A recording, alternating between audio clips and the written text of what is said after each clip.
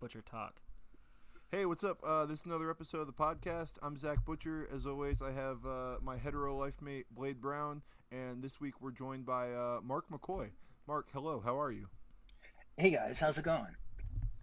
It's going well. Doing all right. Yeah, it's Friday. I released an album today. Work's over. Oh, The congrats. sun is shining. Thanks. I'm very excited. What's your about album? it.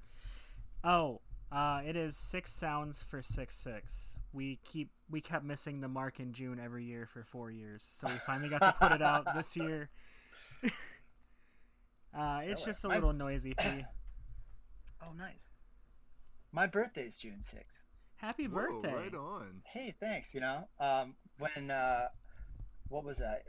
In 2006, when I turned 30, 31, I had a seance for my birthday. So we hired this medium who was really creepy, and we held a seance, and this guy got possessed at the party. Hell And yeah. those that were there lived to tell it. It was for real.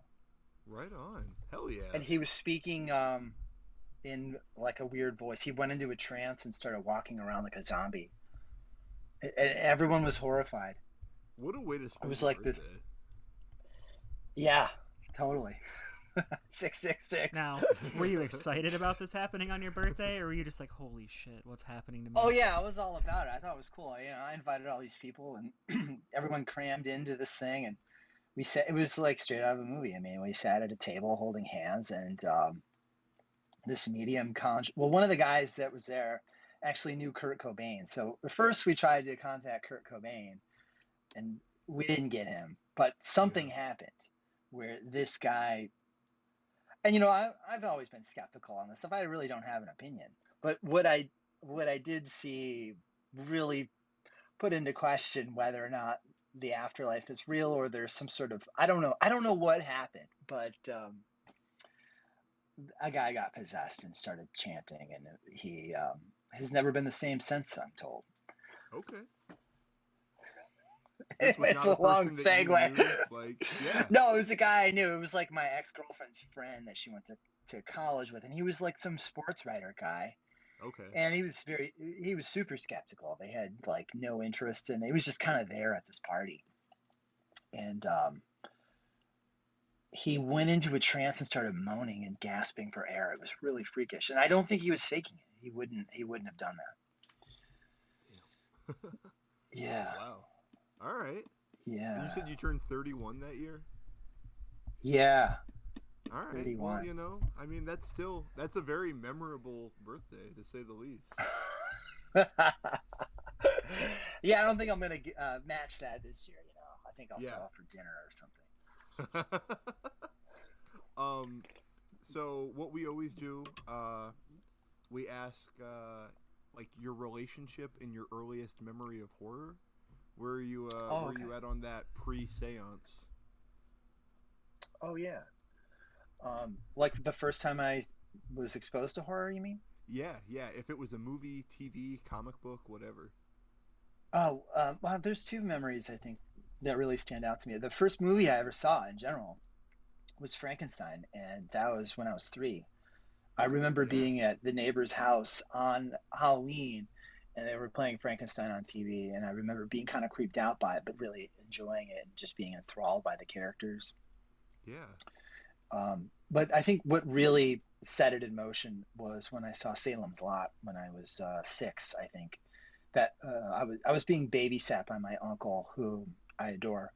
And I don't think he really realized what he was getting into with that movie. He hadn't seen it.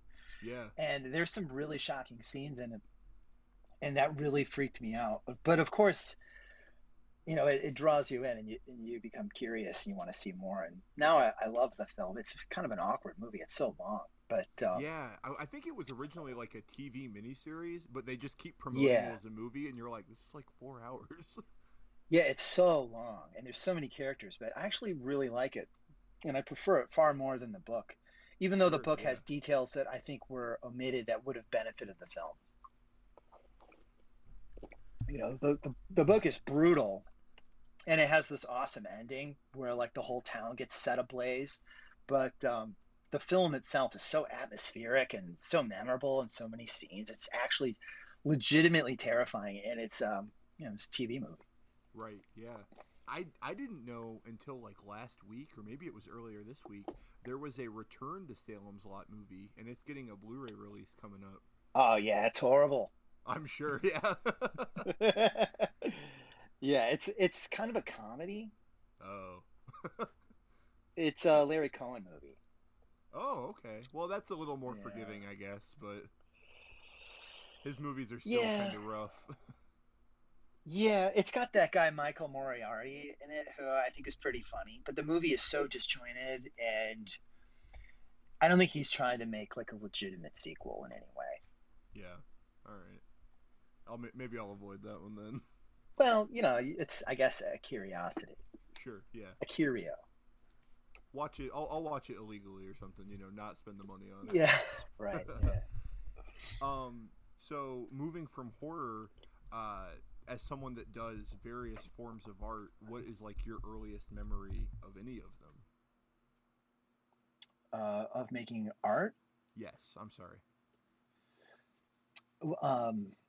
I remember in first grade, we had this cop come to our class to talk about safety, just like walking to school and walking home from school, and, about how to not get abducted, basically.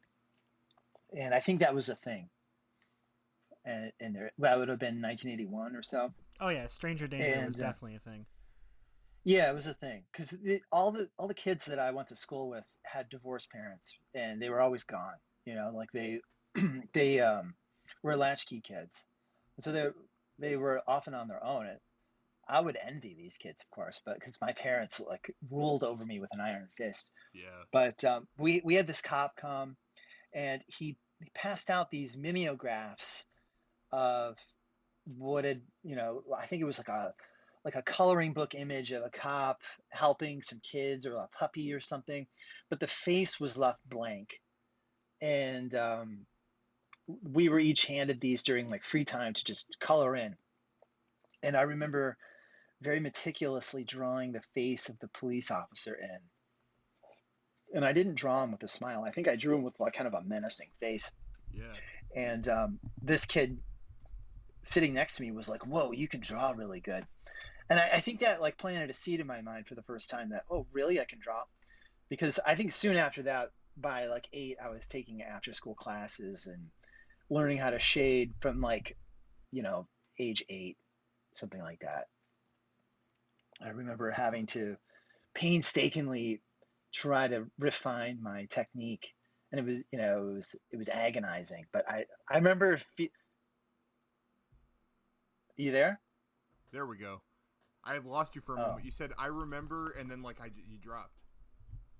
Oh, sorry. I forget where I was, but we had these after-school classes in this park, which I later went to my first show at and saw 7 Seconds play. Wow. Where we had this like teacher, and they were all ages people. Like I think there were like adults in the class. But I remember sitting and trying to draw this still life of a bird, and that's one of my earliest memories of like really trying to hone my craft at drawing.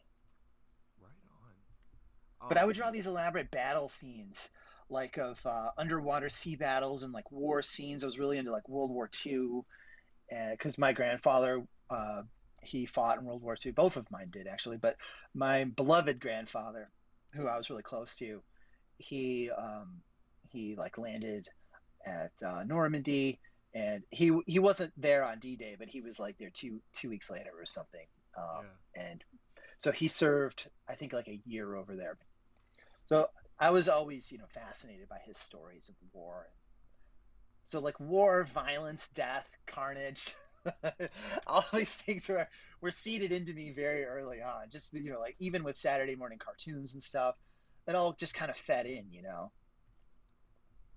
And I remember seeing, I think it was Friday the 13th Part 3, because there's a scene where they're like skinny dipping, and my mom walked in and was like, "It's either Part 2 or Part 3. I think it's Part 3."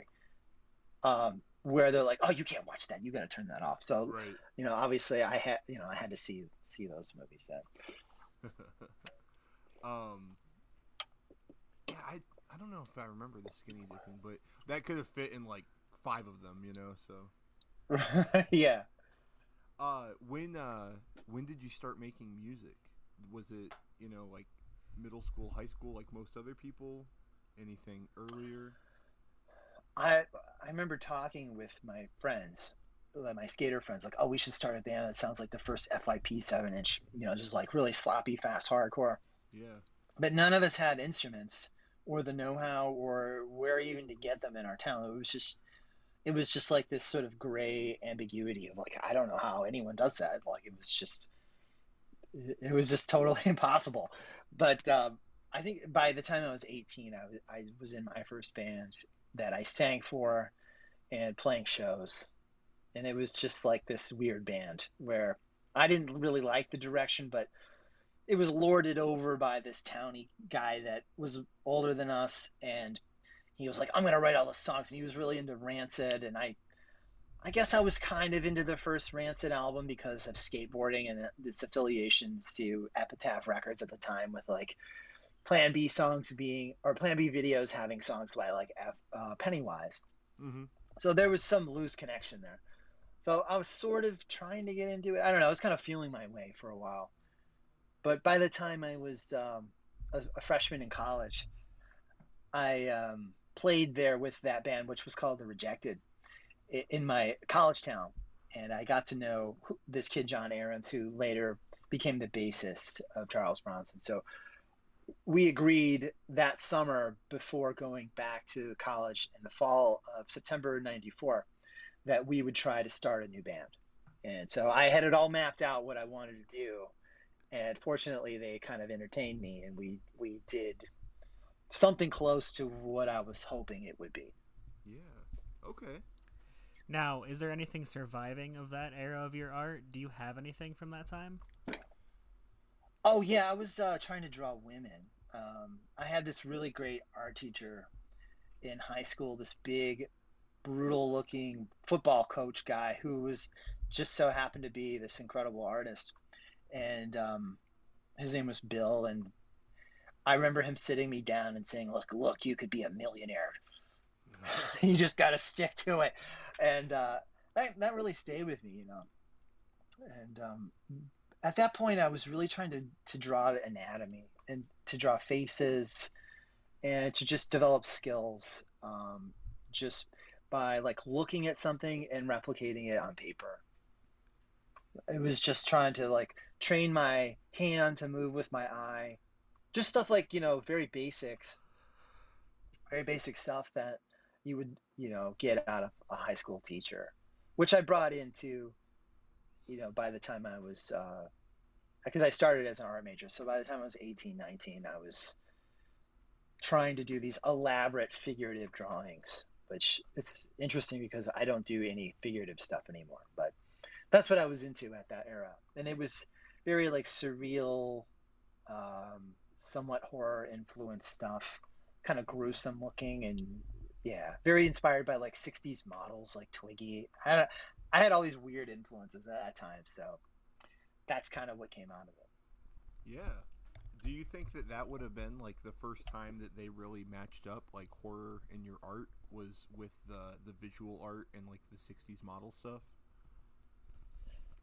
I don't know if I looked at it as specifically horror influence, but I was definitely watching a lot of horror films at the time, where I developed this obsession with the film Rosemary's Baby. Mm-hmm. And I watched that. I must have seen it like, I don't know, 700 times. Like, I know to this day, I can't watch it anymore, but I know every line of dialogue in it, and I know like scene by scene, and I would like dissect the scenes and try and interpret the themes and draw all these little implications, because there's a lot of subtleties in the film. And that just became my, sort of jumping off point for other horror. And from there, I got into like the Hammer stuff, which I'd seen when I was young, but really developed like a taste for like the Terrence Fisher stuff with, Peter Cushing and Christopher Lee. So yeah, I remember going to Tower Records in Manhattan. And I would just rent those and just watch them. And around that time, I got into Mario Bava, and that really kind of drove me in the direction of Italian horror, which today is my favorite stuff. Yeah, sure, I understand. Yeah. Especially like for me, it's like the not even like the lesser, but like the people that seem to like not get as much praise as Argento. Like I'm a big fan of Fulci. I think Fulci is like this weird madman that made these fascinating movies, and everyone like they would watch him and they were like, "Oh, this dude's terrible. You know, he hates women or he hates this, he hates that." And then he would do interviews and he's like, "No, I love and worship women. All these movies are me trying to point out how things are from their point of view. Nobody ever gets that." And I was just always so fascinated by that he would make these extremely violent movies and people were just like, "Yeah, he hates women." And he's like, "No, you got it all wrong." Well, Fulci's my favorite director, and I can't tell you how much reverence I hold for the guy. I've seen almost all of his films. Maybe not Yeah. like the early westerns. I haven't seen. I've definitely skipped But over a lot of those. I've watched a couple in passing, and I'm like, they're cool visually, and I like westerns, I like cowboys, but overall, I'm just like, I don't necessarily need to see every western movie. yeah, I'm more focused on his, maybe golden period. But I also like the late '80s stuff, and I love late '80s Italian horror probably the most now, which for me initially was really hard to get into. Watching like Paganini horror or Ghost House, they seem so cheap and goofy and awkward. But now I've developed this appreciation for them for just how corny they are or how clunky they are. So it's taken on like a whole other allure in terms of film viewing, where the things that I think would repel a lot of people draw me in because they're so distinctly Italian, and they have these characteristics and these stylistic decisions in them that are seemingly artless, but are very, I think, deliberate in a sense, or they come across as very specifically of the era and of the director. D'Amato was another favorite of mine, and I think these guys, I think they kind of carried the Italian horror movement to the end. I've never been a huge Argento fan. I find him kind of annoying to watch. Like his sense of Oh humor man, drives me crazy, yeah. and his over stylization. I think I appreciate it, but Fulci has always been so much more fun for me. I And get a lot of shit for it because I don't like Argento. I like Yeah. his colors, but I don't like him. Like, As soon as you said that, I was like, "Oh, Zach's gonna have a field day with this one." well, the color, the gels that he would do. I mean, that's just lifted from Baba. I mean, sure, he yeah, used it to like an eccentric level, and I think it works in films like Inferno.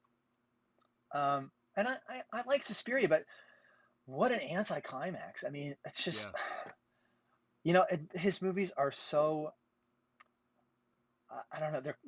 I don't even know how to really put to words where they're just so disjointed. I guess I like Deep Red a lot, but like try and sit down and explain scene by scene to anybody what is going on and Oh yeah. all these twists and turns it takes.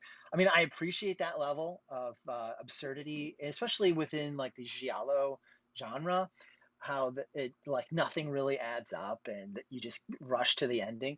But for me, Fulci's even his giallo films are far superior. Uh, I Uh, find myself going back to them over and over. Lizard in a Woman's Skin, for example, it's just such a weird film. yeah. My big one is New York Ripper, and I like I try and explain it to people, and I'm like, yeah, it's good, I promise. It's like a slasher, but also like the guy does a Donald Duck impression the whole time, and they're like, oh, so it's funny, and I'm like, no, it's kind of depressing, and they're like, okay. I don't know. I think Fulci is so strange, but I'm convinced that he was aware of it 95% of the time. Like he knew that he was doing something that would be looked back on later, as Yeah, I opposed think to. Stephen Thrower. I'm sorry. Go ahead. Sorry, Stephen Thrower made a really good point about the New York Ripper, in that there's no central narrative. The film kind of works in this weird multi-direction manner where there's no hero. None of the characters are particularly likable. It doesn't really work out well for anybody. It's a very dismal, nihilistic movie, Yeah. and I feel like that really is what makes it work so well. On top of the fact you have this Disney, childlike influence of this Donald Duck laugh with like the Mickey Mouse speaking voice. It's so Right. crazy, and that's such a genius decision to pair it with these extremely violent images. It's so memorable. I mean, I think that was like his climax. That was his peak in terms of filmmaking. But I actually like Manhattan Baby quite a lot too, which is not everyone's favorite.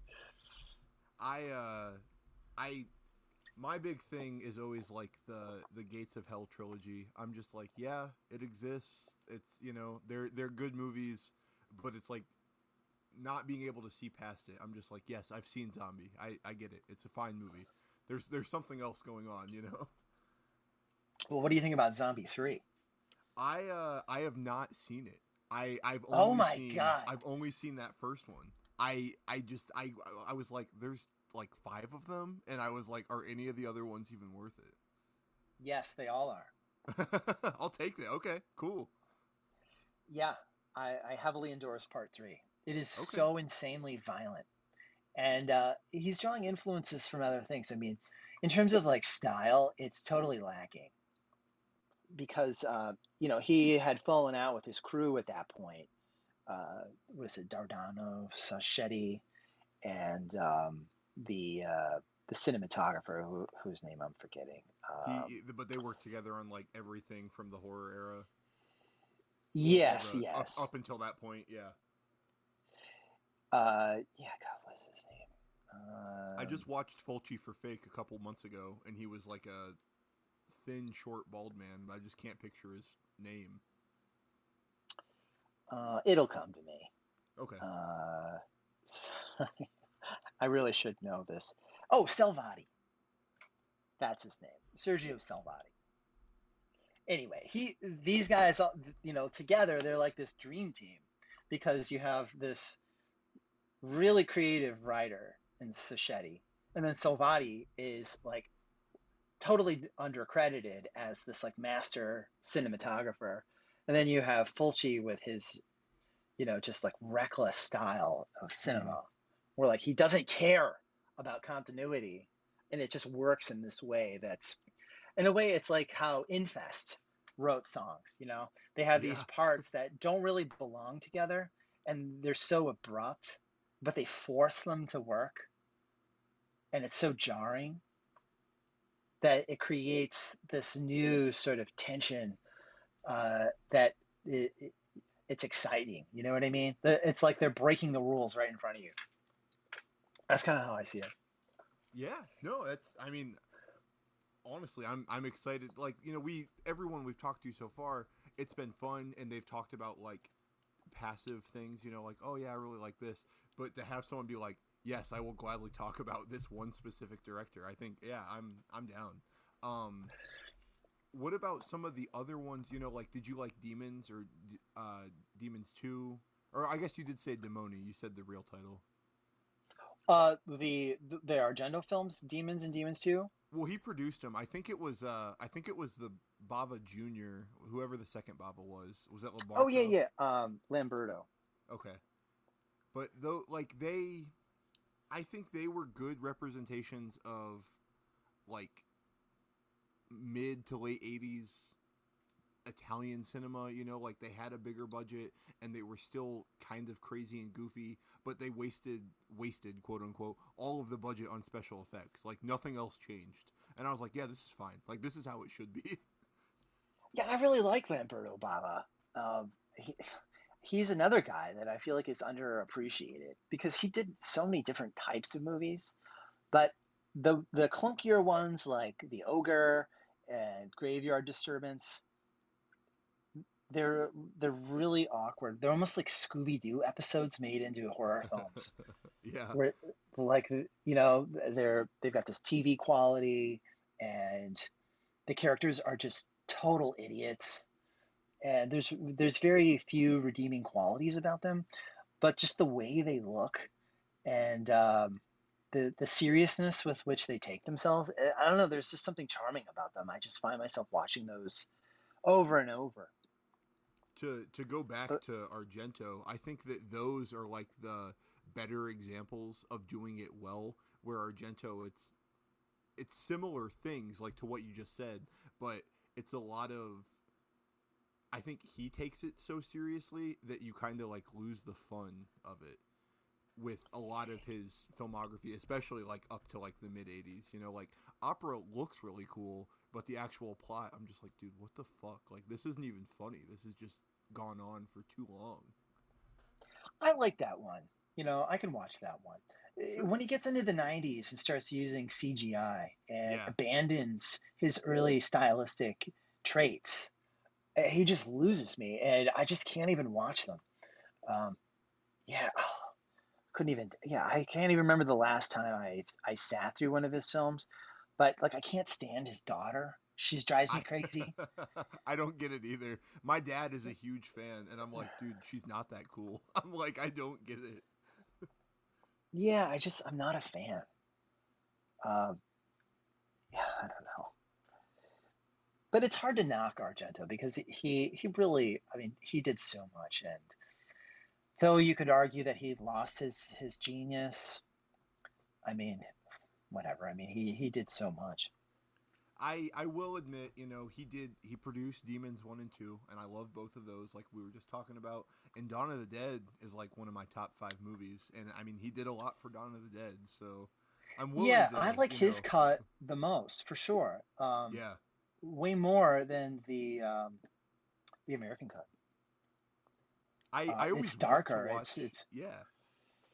Romero just seemed to go on and on. He used all that like circus music, that like library soundtrack stuff with Yeah. like the carnival stuff. It's just I don't know he the tonal shifts in that, and it's so long. But again, I still like it. I still appreciate it. But the Argento one, I think, is my favorite. I understand, and I mean, it really, like the music specifically, I think it changes a lot being able to see like Zombie in full form as opposed to the the archival music, kind of like what you were saying. And I always Yeah. want to watch the super extended cut, and every time I watch it, I'm just like, oh yeah, this kind of sucks. Like, Oh, it's so boring. Yeah, it feels like it's 4 hours long. Yeah. And it's like I um, don't even know why. You know what I mean? You just yeah. kind of are you sitting there and I'm like, it's like every scene goes on like 10 seconds too long or something. Especially like the cigarette scene. Like you watch that guy ask every single member of the crew if they have cigarettes, and I'm like, why the fuck did you not I don't cut actually this? remember that, but that's funny.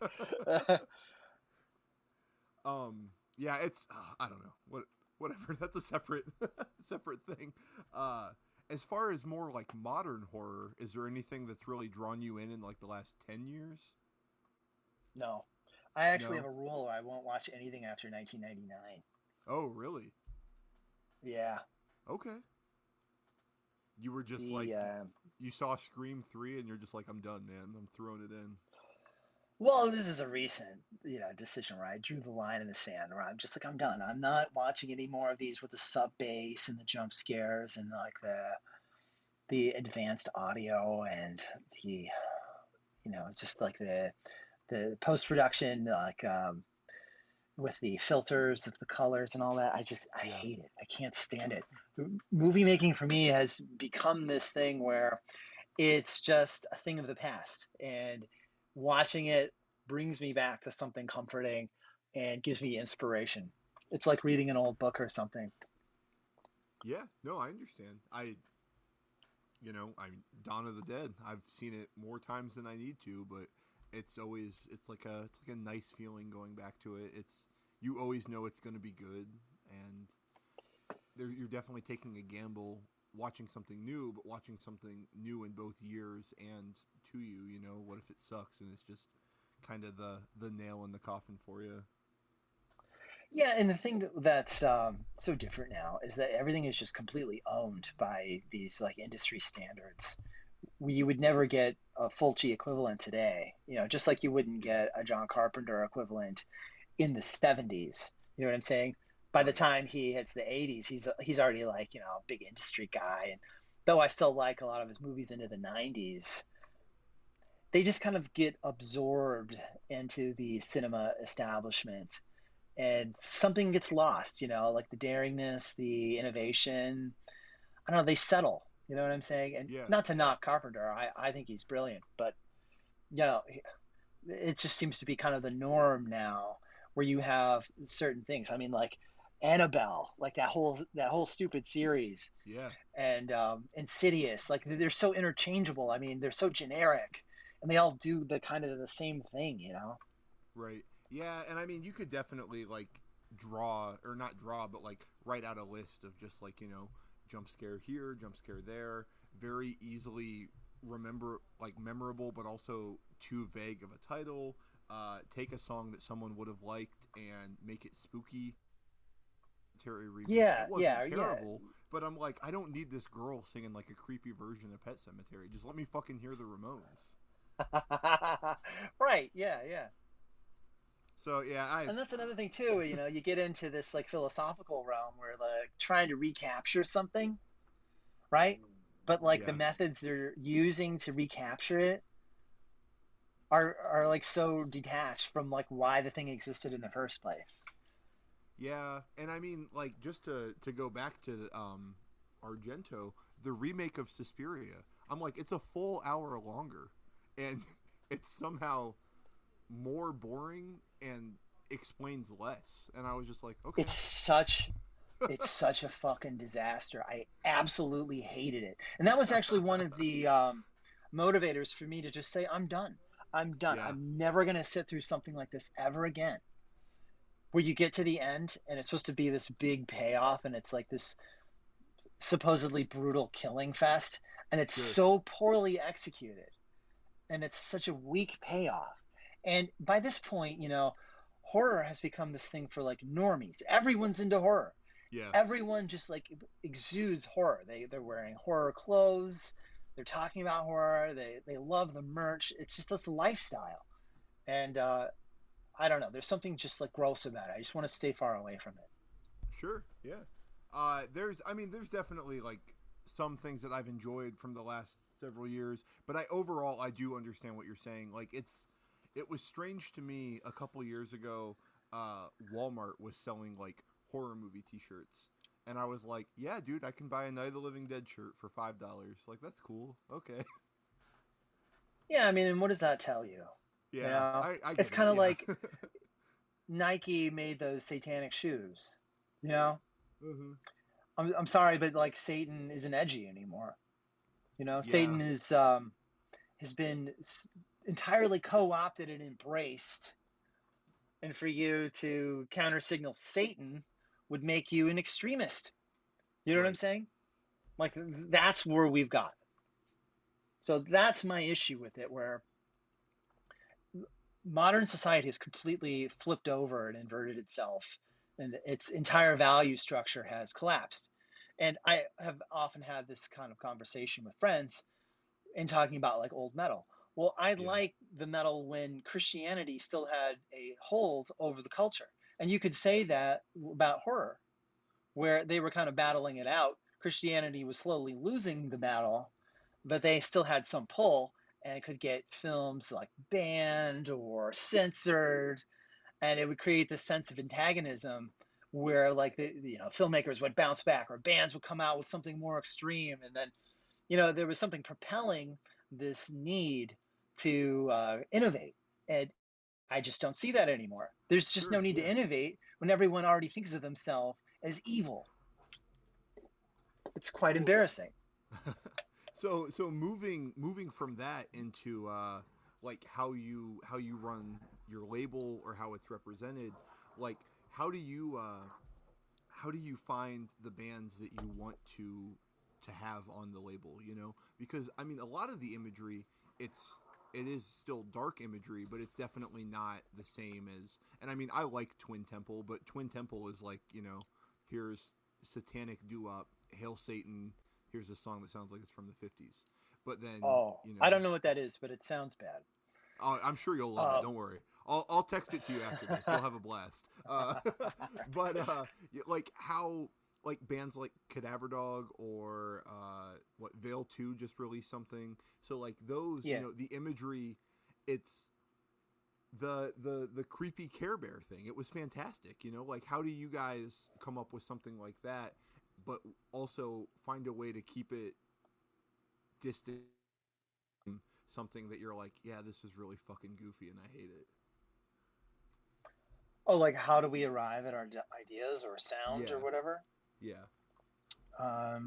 Well, I think a lot of it is instinctual, you know, and it's playing off what we're already into and what we've done. So there is this element of it being a linear progression, but that said, things seem to come out of thin air. I don't know. It's kind of like the culmination of influences at any given time results in the outcome. So okay, yeah. I think that the idea for Veil 2's cover art, which I realize is highly unusual for Youth Attack, came out of me taking an interest in this old horror comic artist named L.B. Cole, who did some really amazing work. And he just used, you know, like the basic primary colors of the old like EC comics. And I thought, well, it'd be cool to see how that would translate to what Veil 2 had done on the recording. Because it really is an odd pairing. It doesn't really look how it sounds or vice versa. Right. But I just thought it would just be an interesting experiment to see how that would pan out. And we just happen to know this guy, Putrid, who is this incredible artist in Chicago, and he designed the logo for City Hunter. So we had him as a contact and asked if he was interested in it, and it turned out he was a huge LB Cole fan. Yeah. So it was serendipitous in that way, and it just seemed to work. So we gave him a couple, you know, ideas of what we were looking for, and he ran with it, and we were just into it. I mean, we kind of let him do his thing, and I always think that's the best policy instead of breathing down his neck and you know, forcing his hand or something. Yeah. And yeah, you know, I don't know. People are into it. I don't know how into it they are, because I think we've gotten to this point where people just kind of like what they like and expect the same thing. And if it isn't run through a photocopier and dirtied up, and you know what I mean? Yeah. People, I think they look for that stuff. I think, like, interesting about the visual art that you do and the visual art that you have like represented through Youth Attack, because like you have this style, and then every couple pieces I'm like, oh, this is already something drastically different. And so it's like there's never any room to get comfortable. And I'm not trying to say that to like jerk you off or something, but I think it's a good representation of like moving forward while still keeping an audience entertained. You know, that's exactly it. Because, you know, our interests are deeply rooted in very specific things. And it's like that probably isn't going to change very much. Mm-hmm. But it's like, well, where can you take those ideas, like those sound or visual influences? What can you do with them beyond just copying them? You know what I mean? Like it would be so boring to just try to recreate that. And that really is my issue with everything modern happening now. Like you had this wave of death metal. I think that's kind of playing itself out now, but everyone was trying to do this early 90s stuff. And obviously not a single one of them is going to be as memorable as the classics they were worshiping.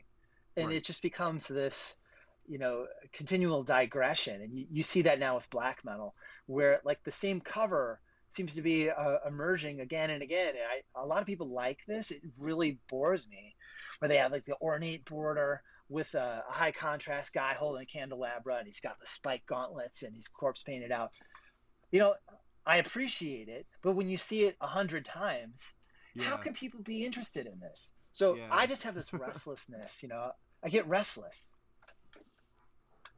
Well, and I mean, you know, like that's the thing that I was pretty late to metal, aside from like all the obvious things. Like I always liked Black Sabbath, but then everything else, like it came later. But it was like looking at things, I was like, all this kind of looks like Dark Throne, and I was like, it all kind of just sounds like some version of Dark Throne, I guess. And even like later Dark Throne, I was just like, yeah, this just sucks. Like it sounds like an earlier or like a much later version or an attempt, and why is it still this instead of that? Blah. And I don't know. I think that's what helps labels like Youth Attack stand out is the Oh, thanks. yeah. I think it's like the music is always lyrically pretty pretty bleak in my opinion, which is fine, you know. But it's like things always look original enough, but they're still memorable. And I always think Well, that's yeah, fascinating. yeah. I mean, I really appreciate art in the sense of its representation of beauty, Mm-hmm. but I don't know if I'm necessarily aspiring toward beauty. So I guess it's debatable if what I'm doing is art. I think of it more as a direct representation of reality, the reality that we're living in. And I think that may be more representative in horror, where horror, like, if you look at Night of the Living Dead or something, or Right. any one of these movies that coincided during civil rights or Vietnam, these anxieties that the public was having would kind of play out on screen, right? Mm-hmm. And you can always draw these cultural connections. And I can see that happening now just with how the visuals have changed with what I've done over the years and the lyrical content. It seems to just be shifting in different directions, ebbing and flowing, either becoming like super nihilistic or just sort of inflexible and defiant and Yeah. determined, this sort of stuff. Yeah, I think there's various appeals to hardcore, and I've become super particular in what I'm looking for at this point. Um, there's only a few bands from the 80s that I still listen to or think about in any way that I think of as relevant still. But one of them is the Misfits, actually, because Sure. they have this timelessness about them. They kind of existed outside of everything else, and they were utilizing the pop culture to make these songs, whereas most other bands were railing against it. If you think about Black Flag in comparison, they're just totally detached from reality. They're just these guys singing about anarchy and destruction and living in an abandoned church. Yeah. Whereas you have Glenn Danzig living in his suburban home with his parents and like watching old movies at night and stuff. That's, I think, more of the thing I can relate with at this point. Yeah, I mean, like, I love Black Flag up until, like, a reasonable point, you know. Loose Nut, I'm like, yeah, it's fine. And everything after, I'm like, I don't fucking want to think about it. But that was always kind of like the hard part. And I'm definitely not trying to, like, say this is, like, some sell for my band to you as a label person. But it was like, Danzig made more sense to me than most other people. Because I was like, I'm not gonna write like a cool song about killing cops. Like Cop Killer was written like that was straight to the point. Like I'm not gonna out. Yeah. And then it was like songs about like movies and shit like that. I was like, yeah, that's fine. You know, it's easier. People relate to it just the same. And like I'm a goofy white kid that had a pretty easy life growing up, but I love horror movies, so I'd rather write about horror movies than anything else. Yeah. I mean, I understand. And Danzig's interesting because he was very conceptual. He wasn't just singing about Night of the Living Dead. He was Right. just taking the title and going somewhere else with it, which is, I guess you could argue a postmodern idea where you're Yeah. interposing your narrative into something that already exists and kind of claiming it as yours.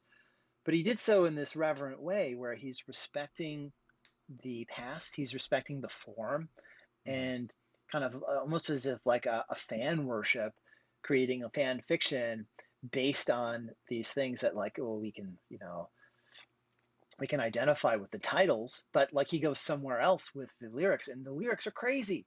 You know, they're far more violent or sadistic than anything you would have seen on screen. I mean, American Nightmare is a very brutal song. Yeah, yeah. The music of it, it's so wild because it's like I mean, like, sure, like Psychobilly or whatever the fuck it's called, like that stuff came later, but it's just like you hear it and it's just like this man's killing his girlfriend, he's driving down the highway afterwards, all this other shit, and it's like that's all coming while you just hear this like very nice rockabilly background. Yeah, you know, if you played it for your mom or something, she'd be like, "Oh, it's like Elvis." Mm-hmm. Yeah. So Funnily yeah, enough, my it's mom quite got me brilliant. into the Misfits. Wow. Well, that's cool. Yeah. Where do you stop on Danzig? Do you have or are you still a fan? You're like, oh yeah, dude, Veronica's where it's at. Probably the second album. Of his solo? Yeah. Yeah. Okay. All right. I think Yeah. Danzig 3 is very good, but I mean, Lucifuge rules hard. I get it. I never heard those actually. There's a lot of bands I just never listened to. Like I never heard the Melvins before. I don't know what they Yeah. sound like. I've heard a couple Melvin songs. I don't know if anything ever stood out to me. They exist. Yeah. Whatever. Yeah. Yeah, I don't know. I am a big Danzig fan, but I think that there's definitely some ups and downs to it. I'll gladly see that reunion at least once. I don't care. I don't fucking care. Like, it's either going to be Well, he great did or that. it's going to be a shit show. Oh yeah. Well, he did that Elvis covers album, which is fantastic. I haven't heard it. I was afraid it was going to be bad. So I'm No, it's glad great. I'm glad that someone can tell me like, yes, it is worth it. He's cool, man. Yeah, he's maybe one of the only actually like cool guys from that era. Maybe Yeah. John Brannon. So like him and Glenn, I think are like the two guys I would really like to hang out with. I feel like they could just talk and I just sit and listen. You know, it'd be so Yeah. cool just to hear their ideas on things. Boy, do I know that feeling right now. Here. No, it's been great because I've had like zero opinion of anything you guys are talking about, and I love to hear your thoughts on it. Because no, it's fine. Like I'm not studious of Italian horror, and this kind of like the wave of punk you're talking about missed me growing up. So like I love to hear about it from people who know what they're talking about.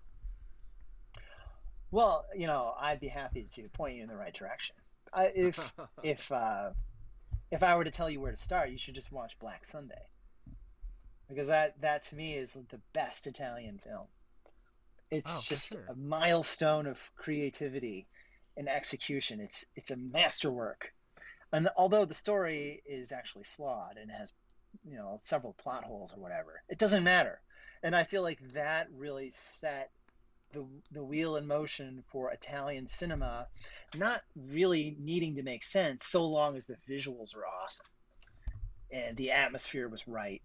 And certainly Fulci paid a lot of attention to Bava. And I don't know if they actually knew each other. I don't know. But, you know, that's what he came out of, you know. That's, they're not separated by very far, actually. Like, you know, Black Sunday was from 1960. But if you fast forward to The Beyond or House by the Cemetery, I see comparisons there. And I don't know how intentional they are or not. It could just be because they're Italian and it's like in the Italian zeitgeist or something. But to me, there's a line that connects them. Right on. But I'm very interested in timelines, you know, and how movements develop. Like I just spent like a month listening to and reading about and learning about the Runaways, whom I never liked. But like I just thought they were whatever. I bought like Runaways records for my girlfriend in the 90s, you know, my ex-girlfriend. And you know, I thought they were okay. I always like Cherry Bomb. But to really think about them in context to everything else, to what was happening musically in the country and in the UK, for example, I'd like to think about this as like how you could draw a connection between the Runaways into like the death rock scene. You know, and they're only separated by just a few years, and yet they're worlds apart. But like you know, you come to realize that the people that were in these death rock bands who were like, you know, dressing all goth and doing drugs, and they're just like totally dark people. Probably saw the Runaways when they were like 14 or something. You know what I mean? So that's very interesting to me. My thing is always like the people that find some inspiration visually or otherwise from like Iggy Pop and the Stooges, or even like Iggy's like first couple solo albums. I mean, like, I like the Stooges a lot, and I'm a big David Bowie fan, so I want to like some of that early Iggy solo stuff. But it's like the people that are just like, yeah, I saw it. It was kind of a shit show. I went and started this band that was, inspired by that. And I'm like, okay, that's cool. Like, not even taking inspiration from like the music or the lyrics. Just he went up there and he had fun, and that was enough for me to want to start my own band. Yeah, well, Bowie was a huge influence on me, just in his desire to annihilate the very thing that made him popular and just completely wipe the board clean, get rid of the backing band, just can the Spiders from Mars, and we'll get this whole new lineup, and we'll do this totally different thing, and we'll do the same thing for every record, and it'll be totally different each time. Yeah. That level of daringness, I don't think had ever really been done. I don't think anyone like thought about stuff in those terms. You were just a band. Like AC/DC, you just kept the same lineup until the singer died and you get a new guy. You know what I mean? Yeah. I want to say it was last year, but it could have been like trailing into this year. But I went through the entire Bowie discography. Like, I would sit down with 1 or 2 albums a day, and it was very interesting. But there was definitely there was a couple years where I was like, man, this is really, it's dragging, But it's like there would be 1 or 2 songs on each album that I was like, yeah, this still fucking rules. And it wasn't always a single, or it wasn't always an album that was like a financial success, but you could still hear like aspects of something that you liked, or that I liked, trailing from whatever he had done 2 or 3 years prior that was a big hit with me or anything else. Yeah. Like Never Let Me Down is probably the most forgettable album for me, but it was good. Yeah, I've never heard it. Yeah, it was like 88, I think. It was much later.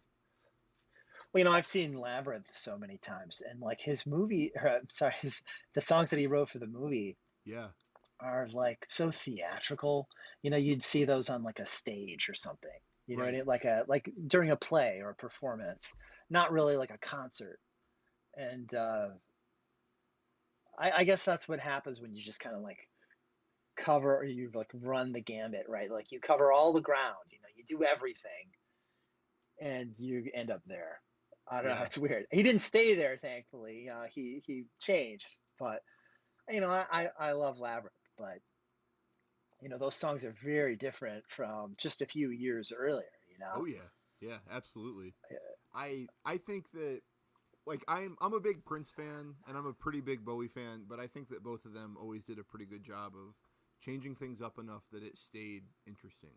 And kind of like what I was saying a minute ago, like, even if it sucks, I'm still interested enough to listen to it and see, if there's going to be something on there that I'm going to enjoy. And like, it's funny we bring them up because, oh yeah, I don't even know that stuff.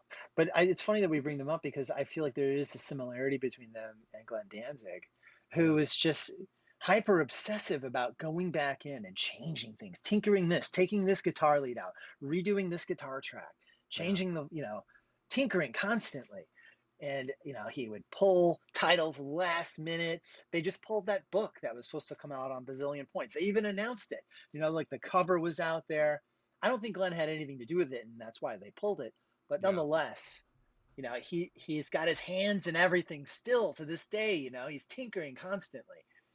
Remember when that coffin box set came out with the CDs in it? It was such a big deal, and it's put together so weirdly, and there's like very little information, I guess it's just sort of the era, but I forget what the guy's name is that wrote all that.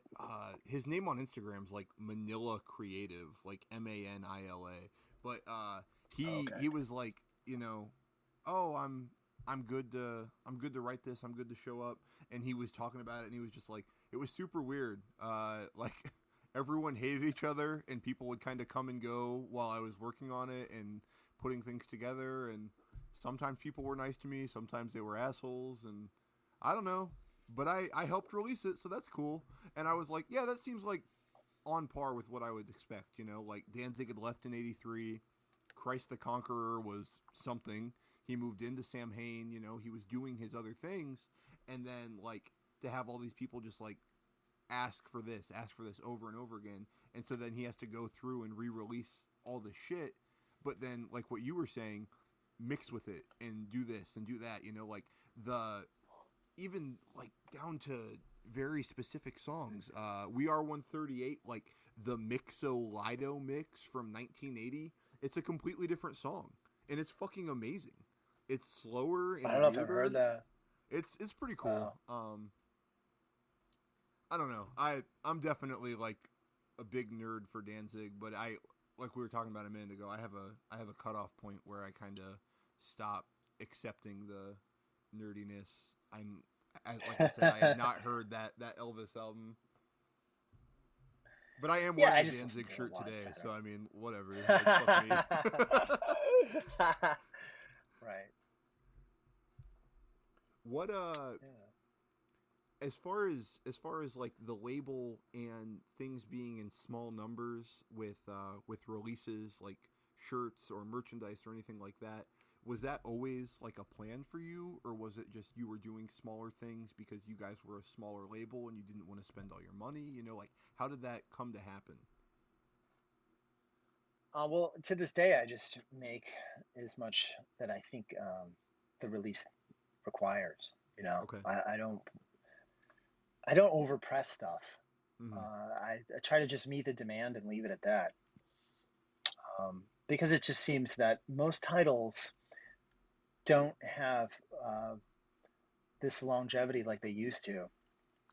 Whereas if we do 600 Cadaver Dog LPs in, 2018 or 19? Yeah. I think it was 2018. 20, I forget. But yeah, just if you go back 20 years or something, we would have sold 6,000, you know? It would have been way more. And so we've just entered this new phase where people are buying music not necessarily for the music, but for the object. And that's a pretty small crowd, but thankfully they exist because they're kind of keeping this stuff alive.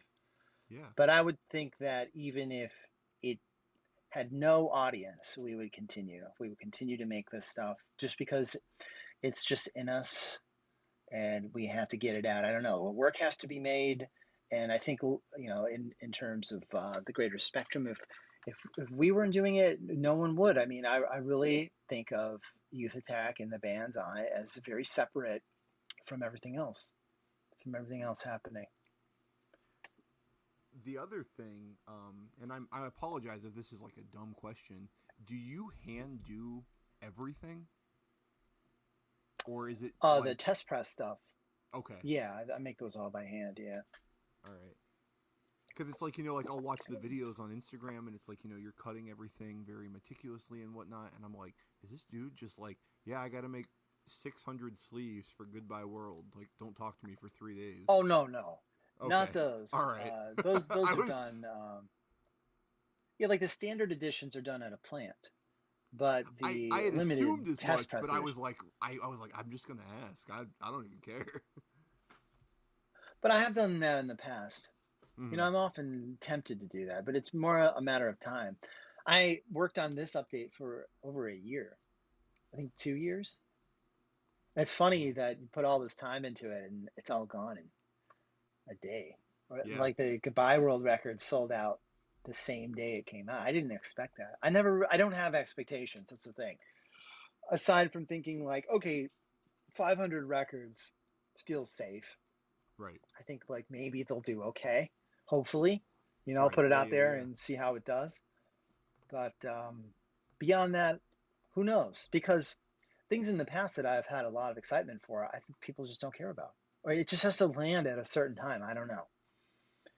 It's hard to put your thumb on like the swirl of circumstances that generate excitement. I don't know. Yeah. Maybe it's just what's going on in the country or what people are releasing or what people are looking at on Instagram. I don't know. Maybe it's all of these things. ultimately it doesn't matter because we're just going to keep making it until we can't.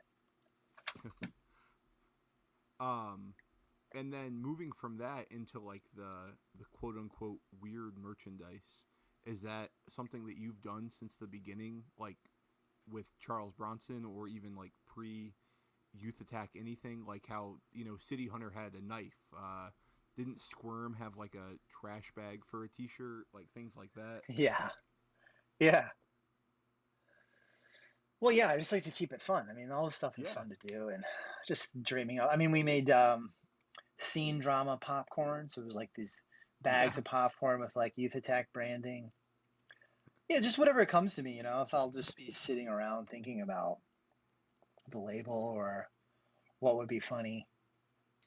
I don't know. Yeah. Sometimes things come to me or they don't. Yeah, we made a nightmare-inducing pillow one time.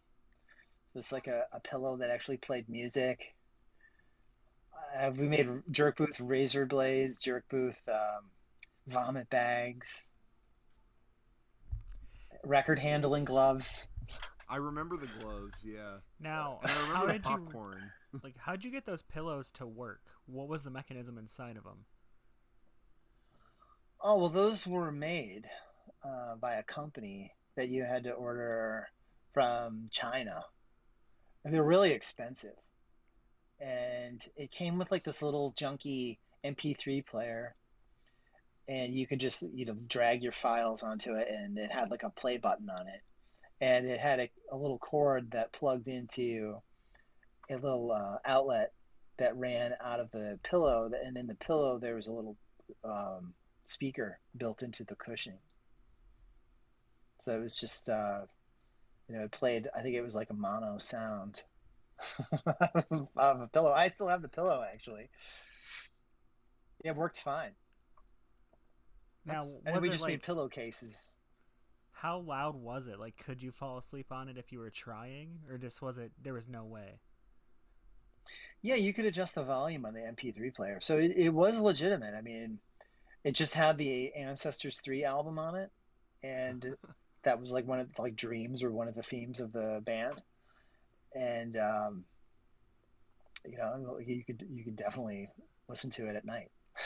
It would just play on repeat. You know, it would start over. I love that. I never did it. Thanks.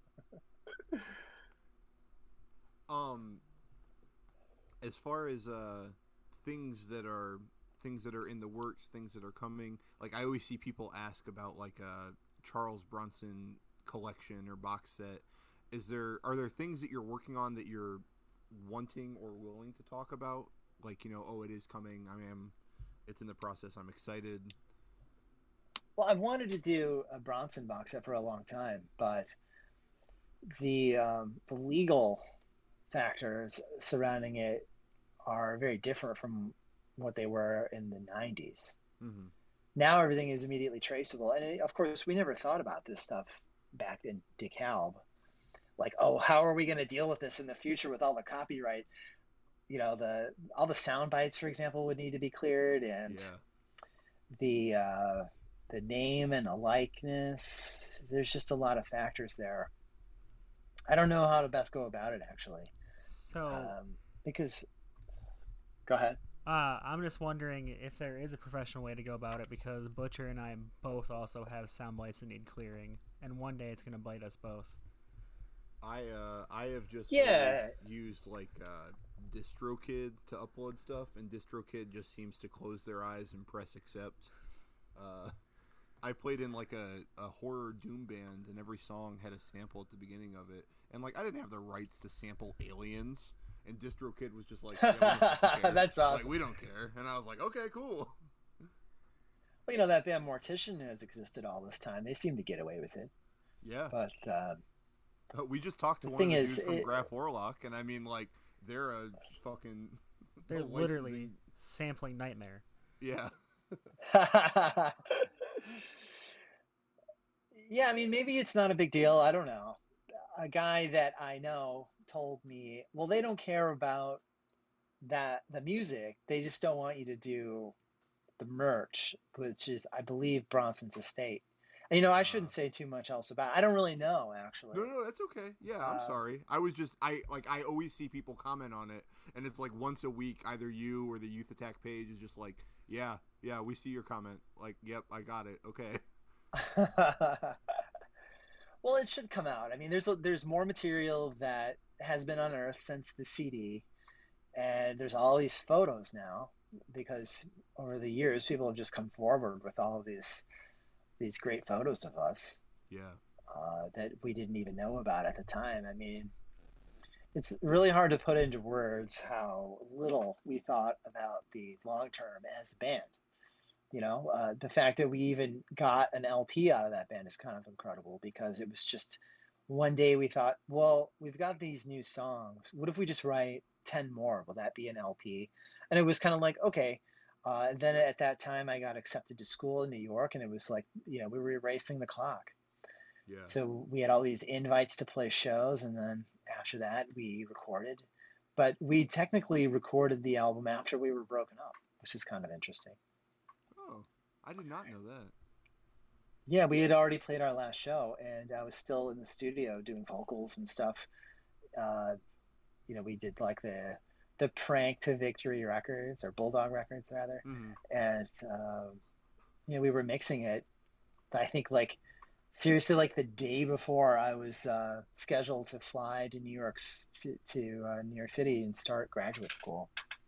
So I was literally down to the wire to try and get the thing mixed. I don't even think we mastered it. I mean, that was just how it was in those days. Oh, sounds good. Okay, cool. Yeah. And that was the charm of it, It's not the kind of thing that I think I could replicate again. If we did like a new record, it would be so lame. You know what I mean? Maybe we could pull it off. I don't know. It would be weird. Oh, especially. Now, I want to ask, you seem to be, doing some rogue artwork for bands here and there, and, specifically, Hesitation Wounds, you did the photography for Chicanery. And Full of Hell's Trumpeting Ecstasy, you did the artwork for it. How does stuff like that come to be? Do people approach you for these, or does it just happen sort of naturally? Yeah, they just reach out to me. Yeah, and if I like what they're doing and I have the time, I try and do it. Yeah, and I've these are great guys. Jeremy Boehm's a great guy. I love the guys in Full of Hell. They've been amazing to work with. Regional Justice Center is another one. I'm very fortunate, I think, to just do this thing outside of my own label. It's kind of nice, but I don't actually have that much time on my hands because Youth Attack takes up almost all of it. So a lot of offers I have to unfortunately turn away, where I just I'm overcommitted. Even now, I don't think I have time to do anything else other than what's already planned for the rest of the year. Oh wow, that's awesome. That must be a great feeling, though. Well, these are records that I'll be putting out that we've worked on for years. One of them, I think, goes back to 2009, if you can believe it. Oh, wow. It's finally coming out. After it's like a 12-year process. It's insane. But yeah, the first inklings of it being a real thing started in 2009. It's just crazy. And that band is called Arcane Sorcerer. So this is another black metal sounding thing that I'm looking forward to. That'll be up next. Right. But it's funny. It still isn't done.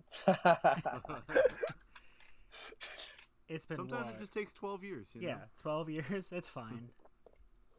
I just think whatever duration it takes, so long as it gets done. Yeah.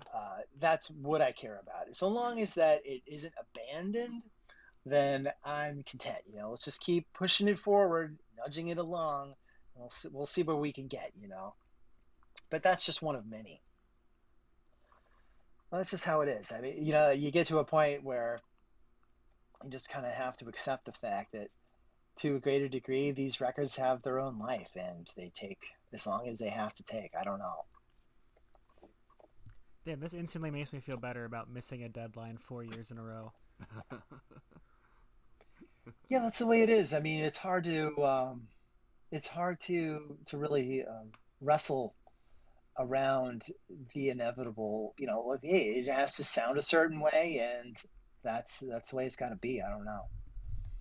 But there is something remarkable just in the nature of creating work, that the natural tendency is for it to fail or to not get finished. And so it takes some sort of superhuman strength sometimes to see it through. It's almost as if the devil's trying to pull it out of your hands and snatch it away from you forever. You're just fighting for it the whole time, and you just can't give up. Maybe sometimes it'd be better to let it go. I don't know, but I tend to be the type that I have to see it through, no matter how long it takes. You got to clear the table. Yeah. So many bands have just given up and never recorded. The Screamers are a great example. Yeah, it took 40 years for that release to come out that finally did last month. Oh, did it? I didn't even see that, but wow. Yeah, it was finally released. How is it? Is it good? I listened to a couple tracks and I was like, yeah, this sounds fine. But I didn't dive through everything. I was pretty passive with it, I will admit. Well, then, the fact that they delivered also, in a way, diminishes the myth. You know what I'm saying? Because now they pulled the trigger and followed through. One of my favorite bands is Necrovore from Texas. And they famously only did this 4-song rehearsal tape. They actually recorded the songs as a proper demo, and they're not as good. But the rehearsal of these 4 songs, you guys know this? No. Have you heard this stuff?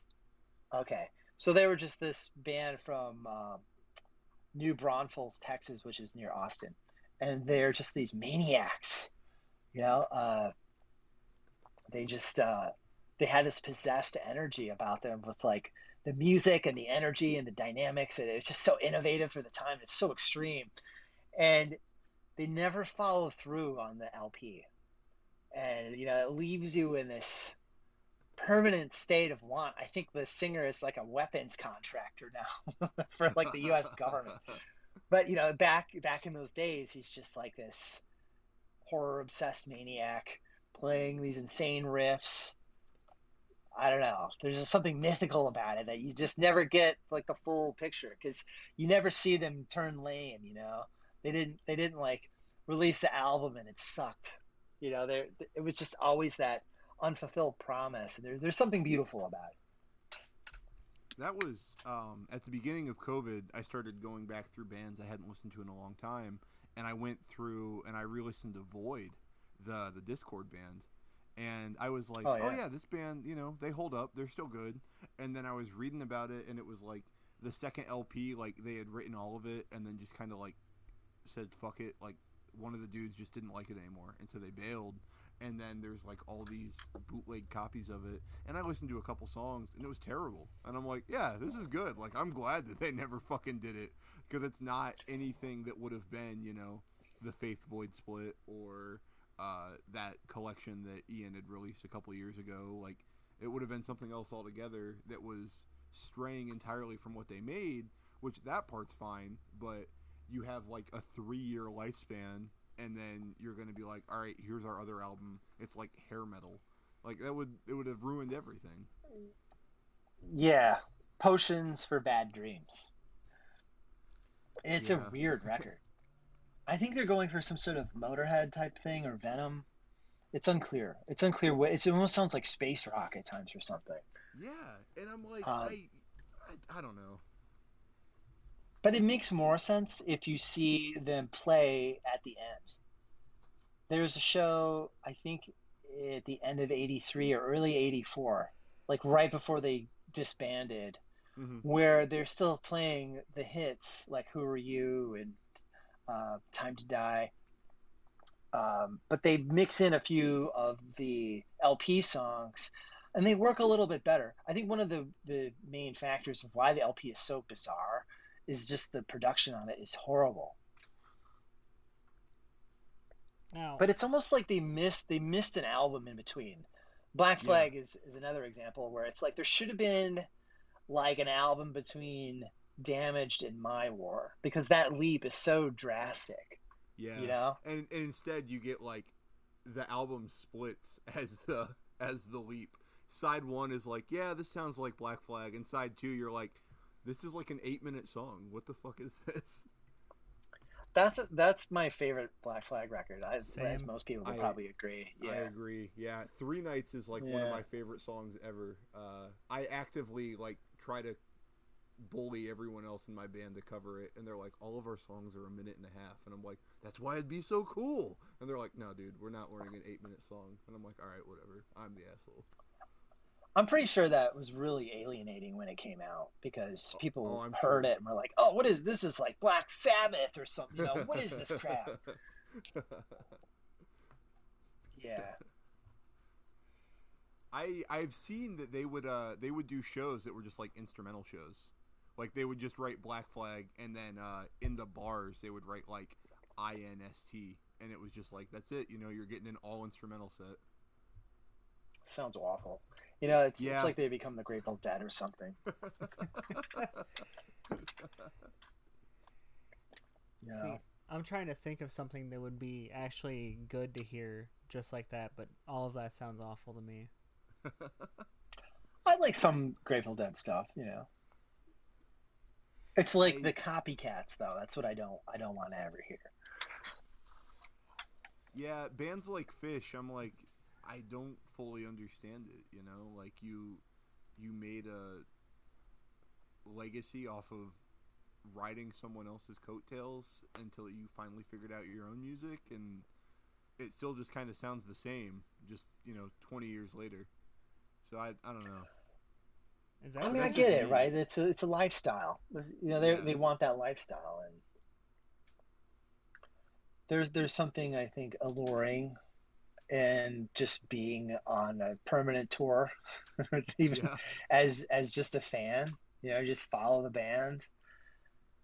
But it's a reality that I want nothing to do with. I mean, it's a world that I find kind of gross. Sure. Yeah. The whole like drug aspect of it, or just this hippie lifestyle. I don't know. I like to work. I want to challenge myself. I want to produce stuff.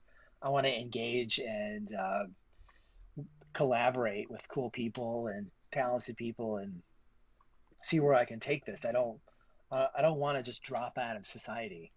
I think if I was around in the early 70s and late 60s, I would have absolutely despised hippies. And, they were looked at as counterculture, like, oh, well, on the other hand, you would have like, I don't know, people supporting like Nixon or something. Yeah. You know what I mean? Yeah. It's hard to even factor how that world compares to now, Someone I'm friends with had just tweeted, and they were like, yeah, I talked to someone that grew up in the 80s, and they talked about punk, and they were like, every member of Minor Threat was insufferable. Black Flag were not nearly as fun to see live as any photo leads on, and Keith Morris was a huge asshole. And I was like, all these things sound par for the course, like that's fine. And then they were like, when we asked them how they got into the scene, they were just like, well, that's just what you did. If you weren't punk, you were a cop. And I was like, that kind of makes me hate everything. Like, there was so much music being made, in like 1985, but if you weren't punk, you were like just the opposite of it. Like, you were a fucking asshole. And I'm just like, yeah, all right. Yeah, it's too reductive, right? It just treats everyone as just like you're either a character A or a character B, and you got to fit into this little box or something. Yeah, I never thought of myself as a punk. You know what I mean? I don't even identify with that lifestyle at all. I find it gross. I find it disgusting. Self-destruction and wanting to destroy society. On some level, I can appreciate, but just random, meaningless self-destruction and chaos. I don't know. Produce some good music, maybe. Yeah, that was always that was a big thing. Like, I like to think I lucked out. Like, I got into punk when I was like 10 or 11.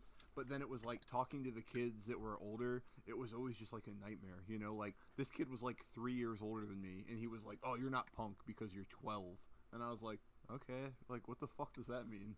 And it was like the same thing, like I got into straight edge, and it was like I hate actual straight edge subculture.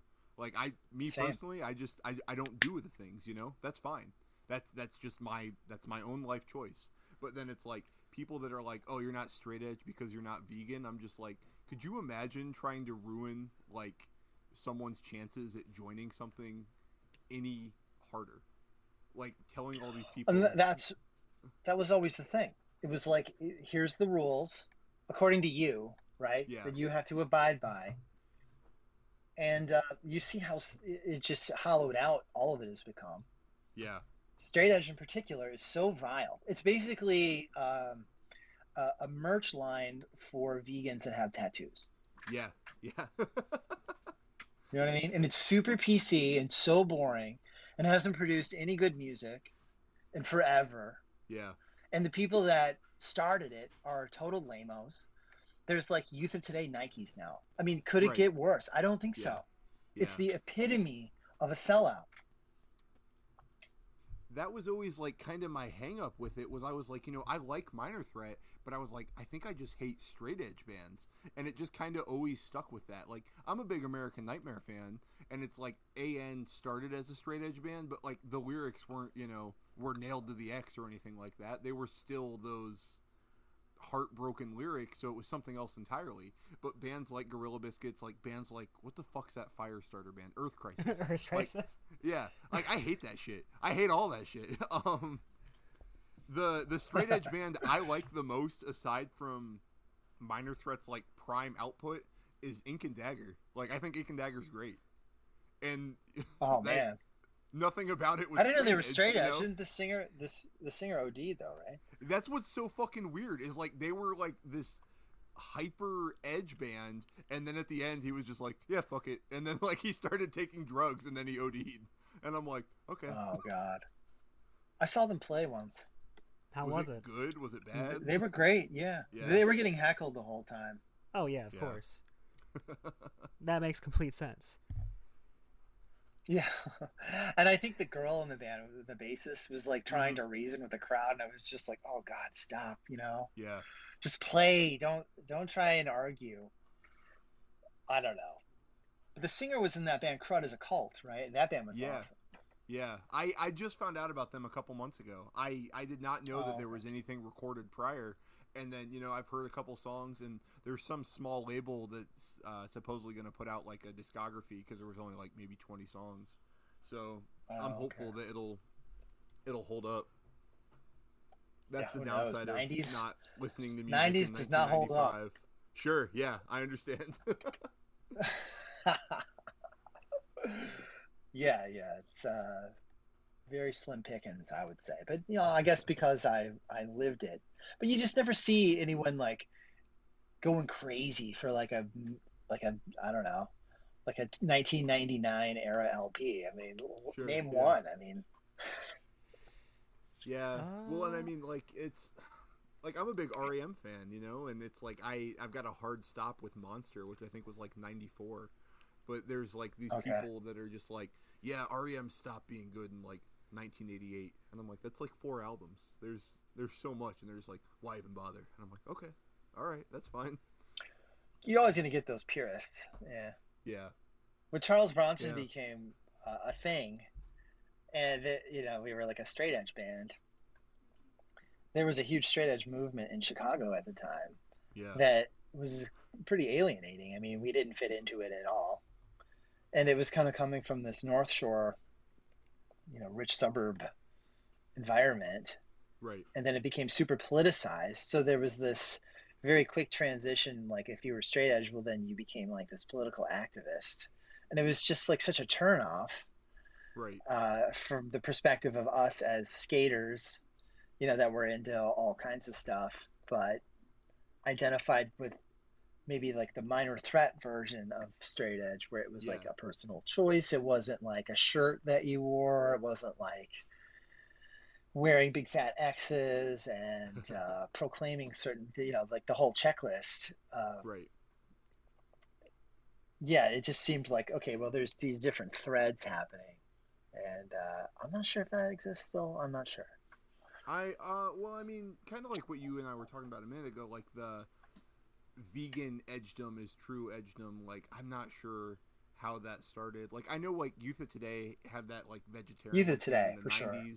Yeah, so I'm just assuming that, you know, if I would have listened to anything after the first album, Youth of Today was like, oh, we're vegan now on album 2.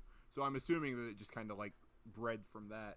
But yeah, it's a big thing. There's a couple kids I'm friends with, and like the one is vegan and straight edge, and he like called me a bloodmouth because I'm vegetarian, not vegan. And I was like, that just sounds like a cool thing from Harry Potter. Like, I don't, what is that? And he's like, because you eat cheese. And I was like, okay, whatever. I don't fucking care. Yeah, then it becomes this purity test, right? Yeah. Yeah. And it's the same thing like I dealt with when I was like 12 or 13, like being told I wasn't punk or I wasn't straight edge, and I was just like, yeah, this really sucks. Yeah, you couldn't just like it and make of it what you wanted, right? It couldn't just like factor into whatever reality you were creating as a kid. Right. You know, be it the movies you were watching, or you had to conform, and like what a paradox, you know? Right. Like the whole idea is that you would do this to not conform. Well, then I guess I have mixed opinions on conformity, but sure, ultimately the takeaway from all this stuff was I'm better than you. Yeah. You know? Yeah. It quickly became this quasi religion, and it's just, you know, if anything, I guess it reveals that people need religion in their life on some level. You know, they need some like moral standing to judge others. I get it. Yeah. You know, I get it.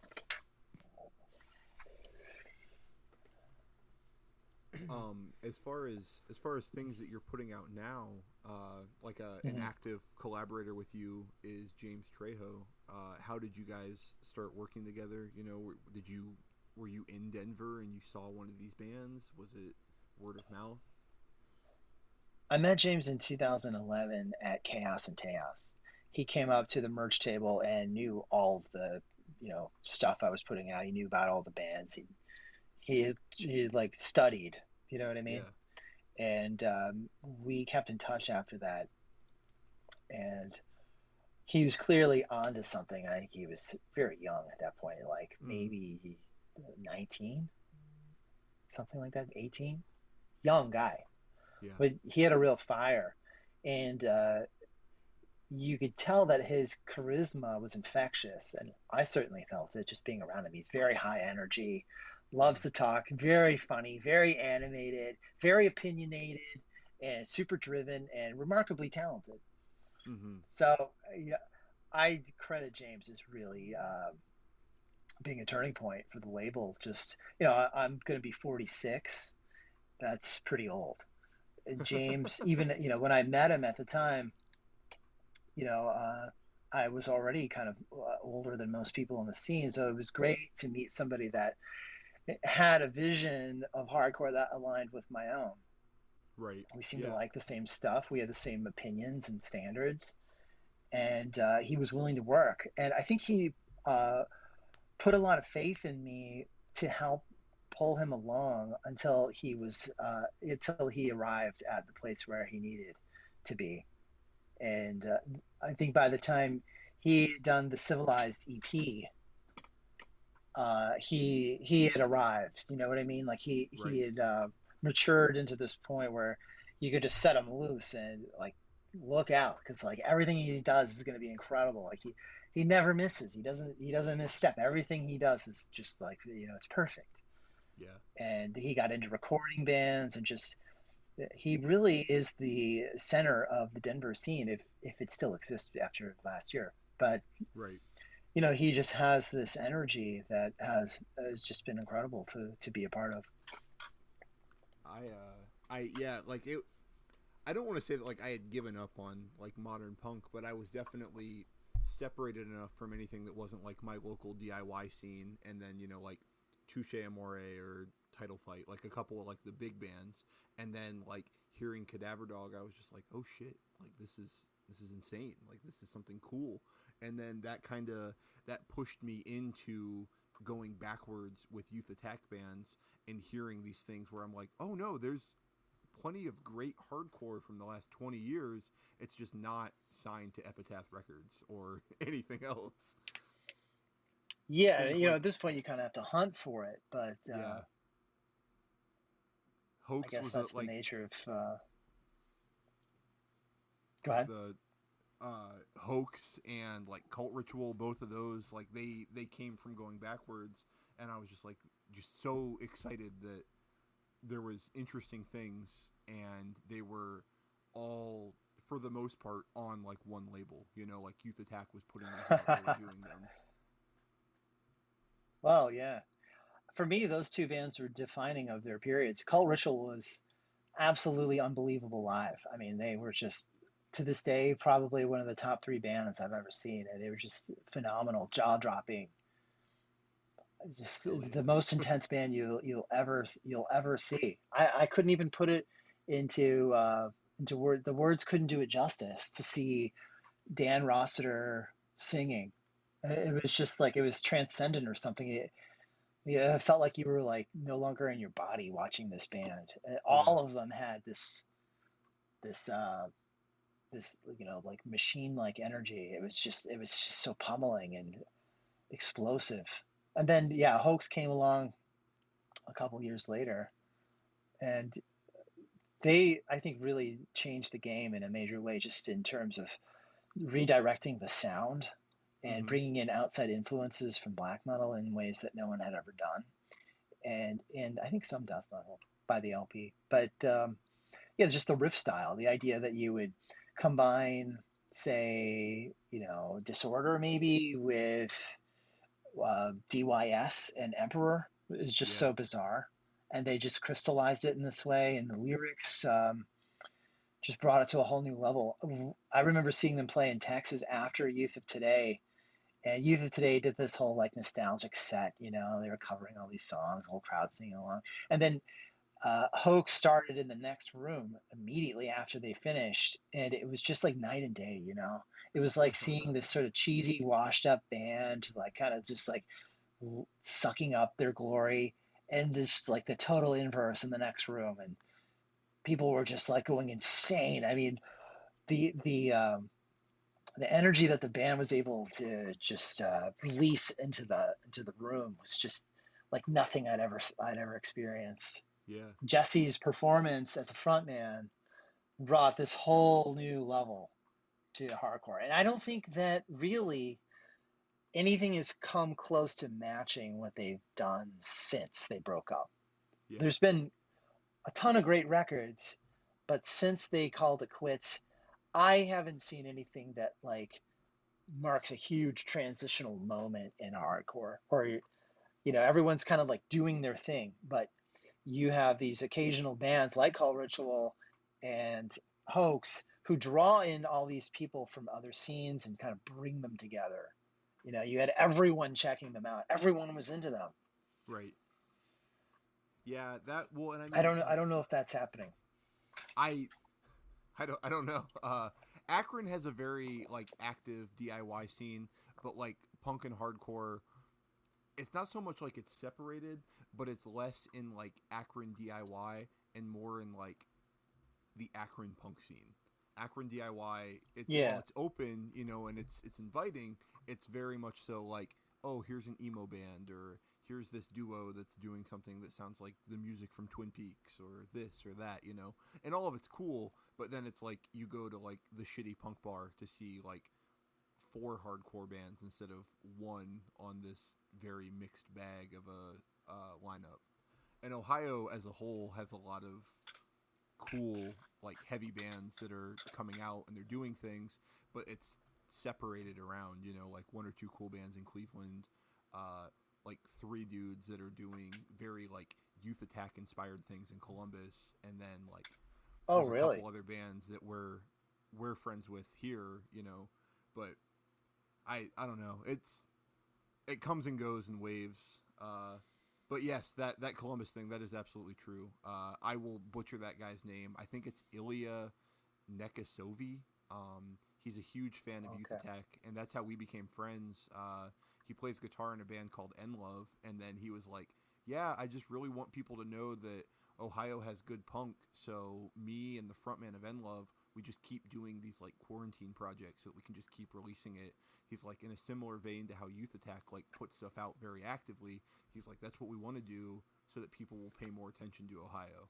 And they've done. Well, they actually contacted me. Oh, really? Oh, that's great. Yeah, I just don't have the time. Sure. But I listened to the recording, and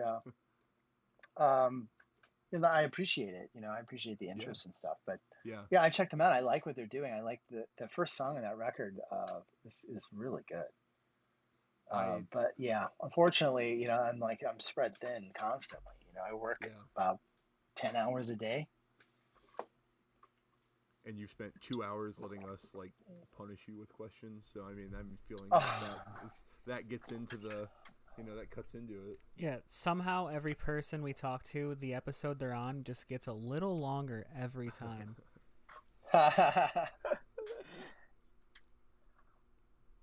Well, I tend to get going. I never stop.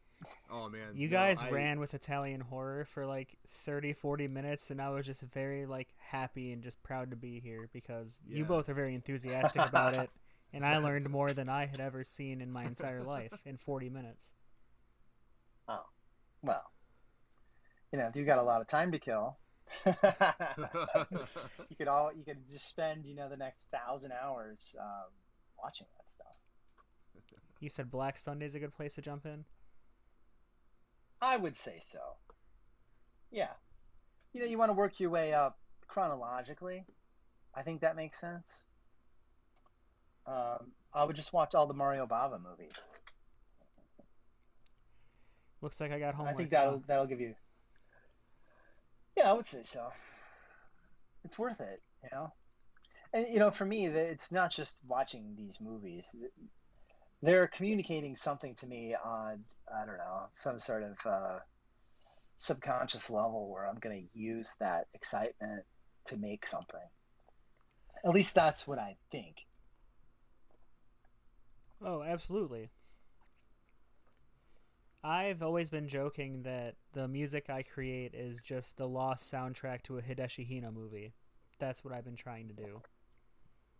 Oh, I don't know who that is, but I like that. He was a Japanese... Well, I think he's still alive. He's got to be ancient by now. But he was a Japanese director more famously known for directing the second Guinea Pig movie. Oh, okay.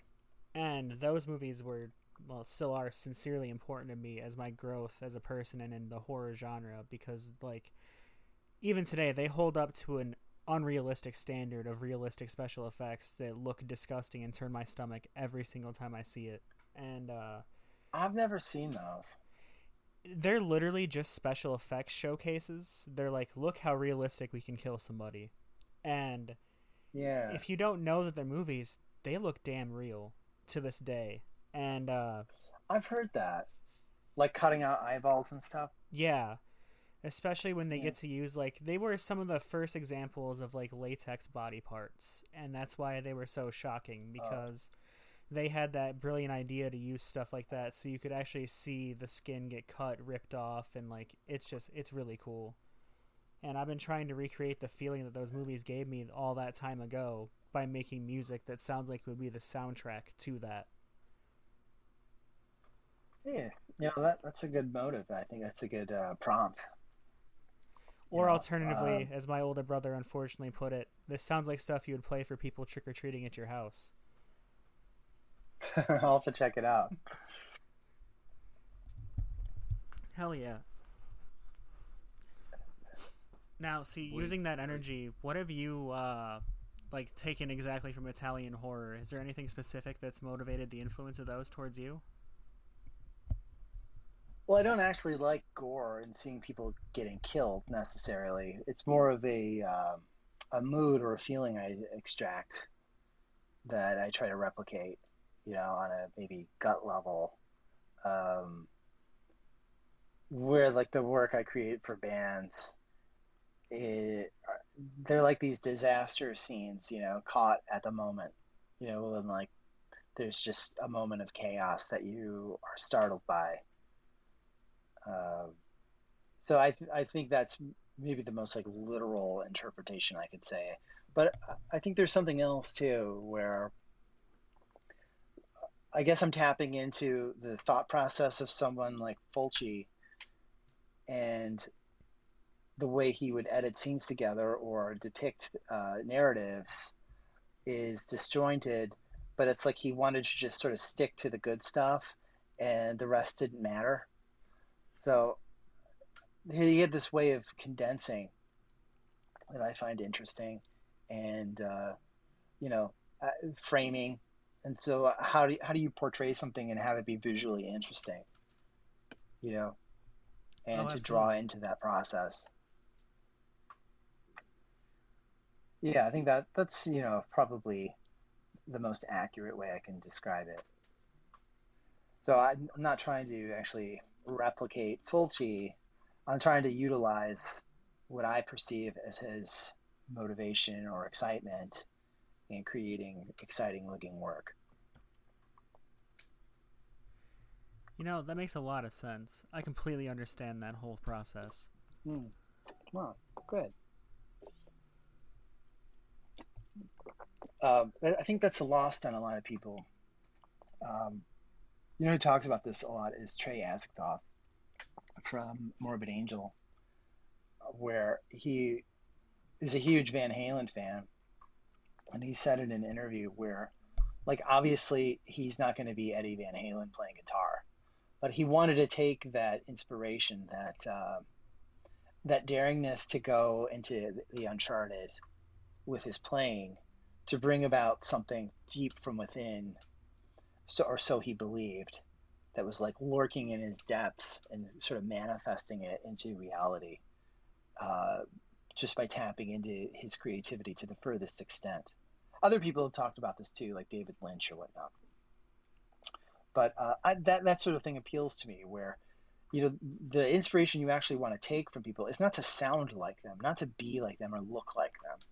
It's to utilize the energy or excitement or motivation to create something of their own. Like, obviously you want to be inspired, but you don't want to do that literally.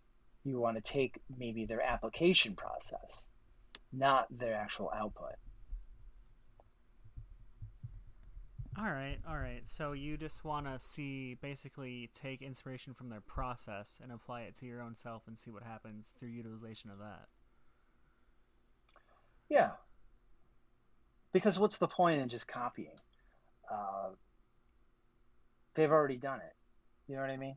Yeah, there's no way you could replicate something completely that you you hear something and you're like, oh, I want to do that, but you're not that person and you're not that area. That's not you, so you really can't do exactly that. Yeah, and I mean, Morbid Angel did that because they're not inspired by thrash, and it was like thrash metal, and then it was Morbid Angel, at least in my view. There were other bands, of course. I do love Morbid Angel, and I think that they were definitely one of those bands from like the late 80s, early 90s that was able to stand out for something good. Like there was a couple black metal bands where it's like they were able to stand out for whatever they did, like that dude that killed himself, or the dude that, he killed the other member. Yeah. And I'm like, yeah, okay, that's cool, I guess. But then it's like you listen to the music and it's like, this is kind of shitty. Like, I don't necessarily enjoy it. I love it. Oh, you don't like it? No, I mean, like, You should get yeah. I think my biggest hang up was like the way they recorded some of it. I'm like, you guys went out of your way to use like a headset to record all of this, and I'm like, okay, that's fine. Yeah, when I first heard Burzum Philosophum, I was startled by how thin and wimpy comparatively it was to a band like, I don't know, Deicide or something. Sure. Where yeah. like Deicide is like bombastic and so heavy and crushing, and then Burzum, by comparison, it had almost a punk production, or at least as it sounded to me at the time. And it was so slow and repetitive. I just didn't get it. I'd never heard anything like that. And then you just listen to it, and there's this moment where it clicks, and you're just like, it's so satisfying. His changes are they're so perfect, The riffs would move in this perfect moment, and the guy's a genius. Yeah, I like that. I like having to wrestle my way through listening to something until it clicks, because maybe my natural inclination is to not like it, to think like, oh, it's too this or that or whatever. Right. But in trying to get into the headspace of these musicians, you start to appreciate their decisions. Uh, I was hesitant to listen to Bolt Thrower. I was like, oh man, everyone talks him up like I'm gonna hate it. It's gonna suck. And then like a month ago, I finally put on one of their albums, and I was like, oh okay, this is actually pretty good. Like I was so nervous for so many years because I was just like, I don't want to hate this. Like I don't want to be that guy that's just like, actually Bolt Thrower kind of sucks. So it was just easier to be that guy that was like, I've never heard them. I don't know. But yeah, I was into it. I thought it was cool. But it's I always feel like that with so many metal bands where I'm just like, not even like I don't want to like them because everyone else does. Just like I don't want to have to explain why I don't like them, and that's always because like the metal scene, there's so much more. Like everyone's aggressive, but not for any like real reason. It's just they're aggressive. Well, it's hostile music. Yeah. I appreciate that, though. I mean, it's music that's meant to remain extreme, and sure, the fact that it really isn't is a bummer. Yeah. Slayer stopped being cool after like 1989, and they still made like 20 more albums. Well, they're like a business. Yeah, and I mean, like I've never liked Kiss, but I mean, like Kiss is considered a metal band to someone, and they are like they're a corporation. Like, yeah. I mean, these guys like Mick Jagger or whatever, they're more like investment brokers than they are musicians. Yeah. They're thinking about this stuff from a money standpoint. I mean, the Rolling Stones started doing these huge tours as their creativity waned. It was like their bid to save themselves because of Keith's drug addiction or whatever. But like their songwriting was beginning to fall off, and it's just interesting that that's when they became actually rich. Yeah. Prior to that, they were literally going on tour in like station wagons and stuff. Yeah, and like I think it was like the first 3 Rolling Stones albums. It's like 2/3 of them, or 2/3 of the tracks are like covers of like blues musicians that tons of people hadn't heard, and that's fine. Like Bob Dylan did it, and he made out just fine. But I was like, these are much better songs or reworkings of songs than whatever Some Girls was or any other album that much later in their career. I mean, I get it. I like Some Girls, but when they were doing those early records and covering old blues artists, it was actually, I think, Paul McCartney and George Harrison that said, you have to write your own songs. And they were like, oh, yeah, okay.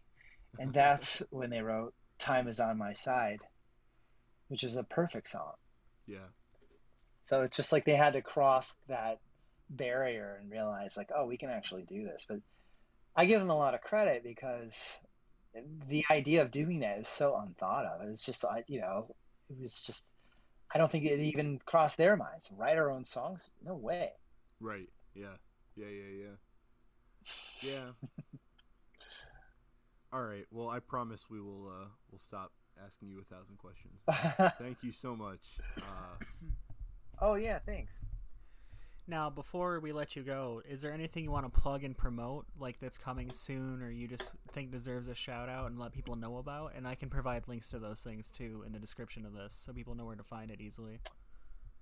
Well, we just did 5 releases, and they're all sold out now. But you can check all of it out on Bandcamp. So there's more stuff in the works. So hopefully this year I'll get at least 1 more major update out, if not 2. So coming up next is going to be the Cadaver Dog 12-inch that has been in the works for a while. It's called Bred to Fight, and it is a vicious recording. I think it's the best thing James has ever done. He did everything himself. He played all the parts, and he recorded it, and it's just a monster. So we've been sitting on that, and I can't wait for it. I'm very excited to hear that. Hell yeah. Thanks. Yeah, thanks. Absolutely, yeah. All right, well, thank you so much. Thank you very much, again, sincerely. Yeah, thanks, guys. All right.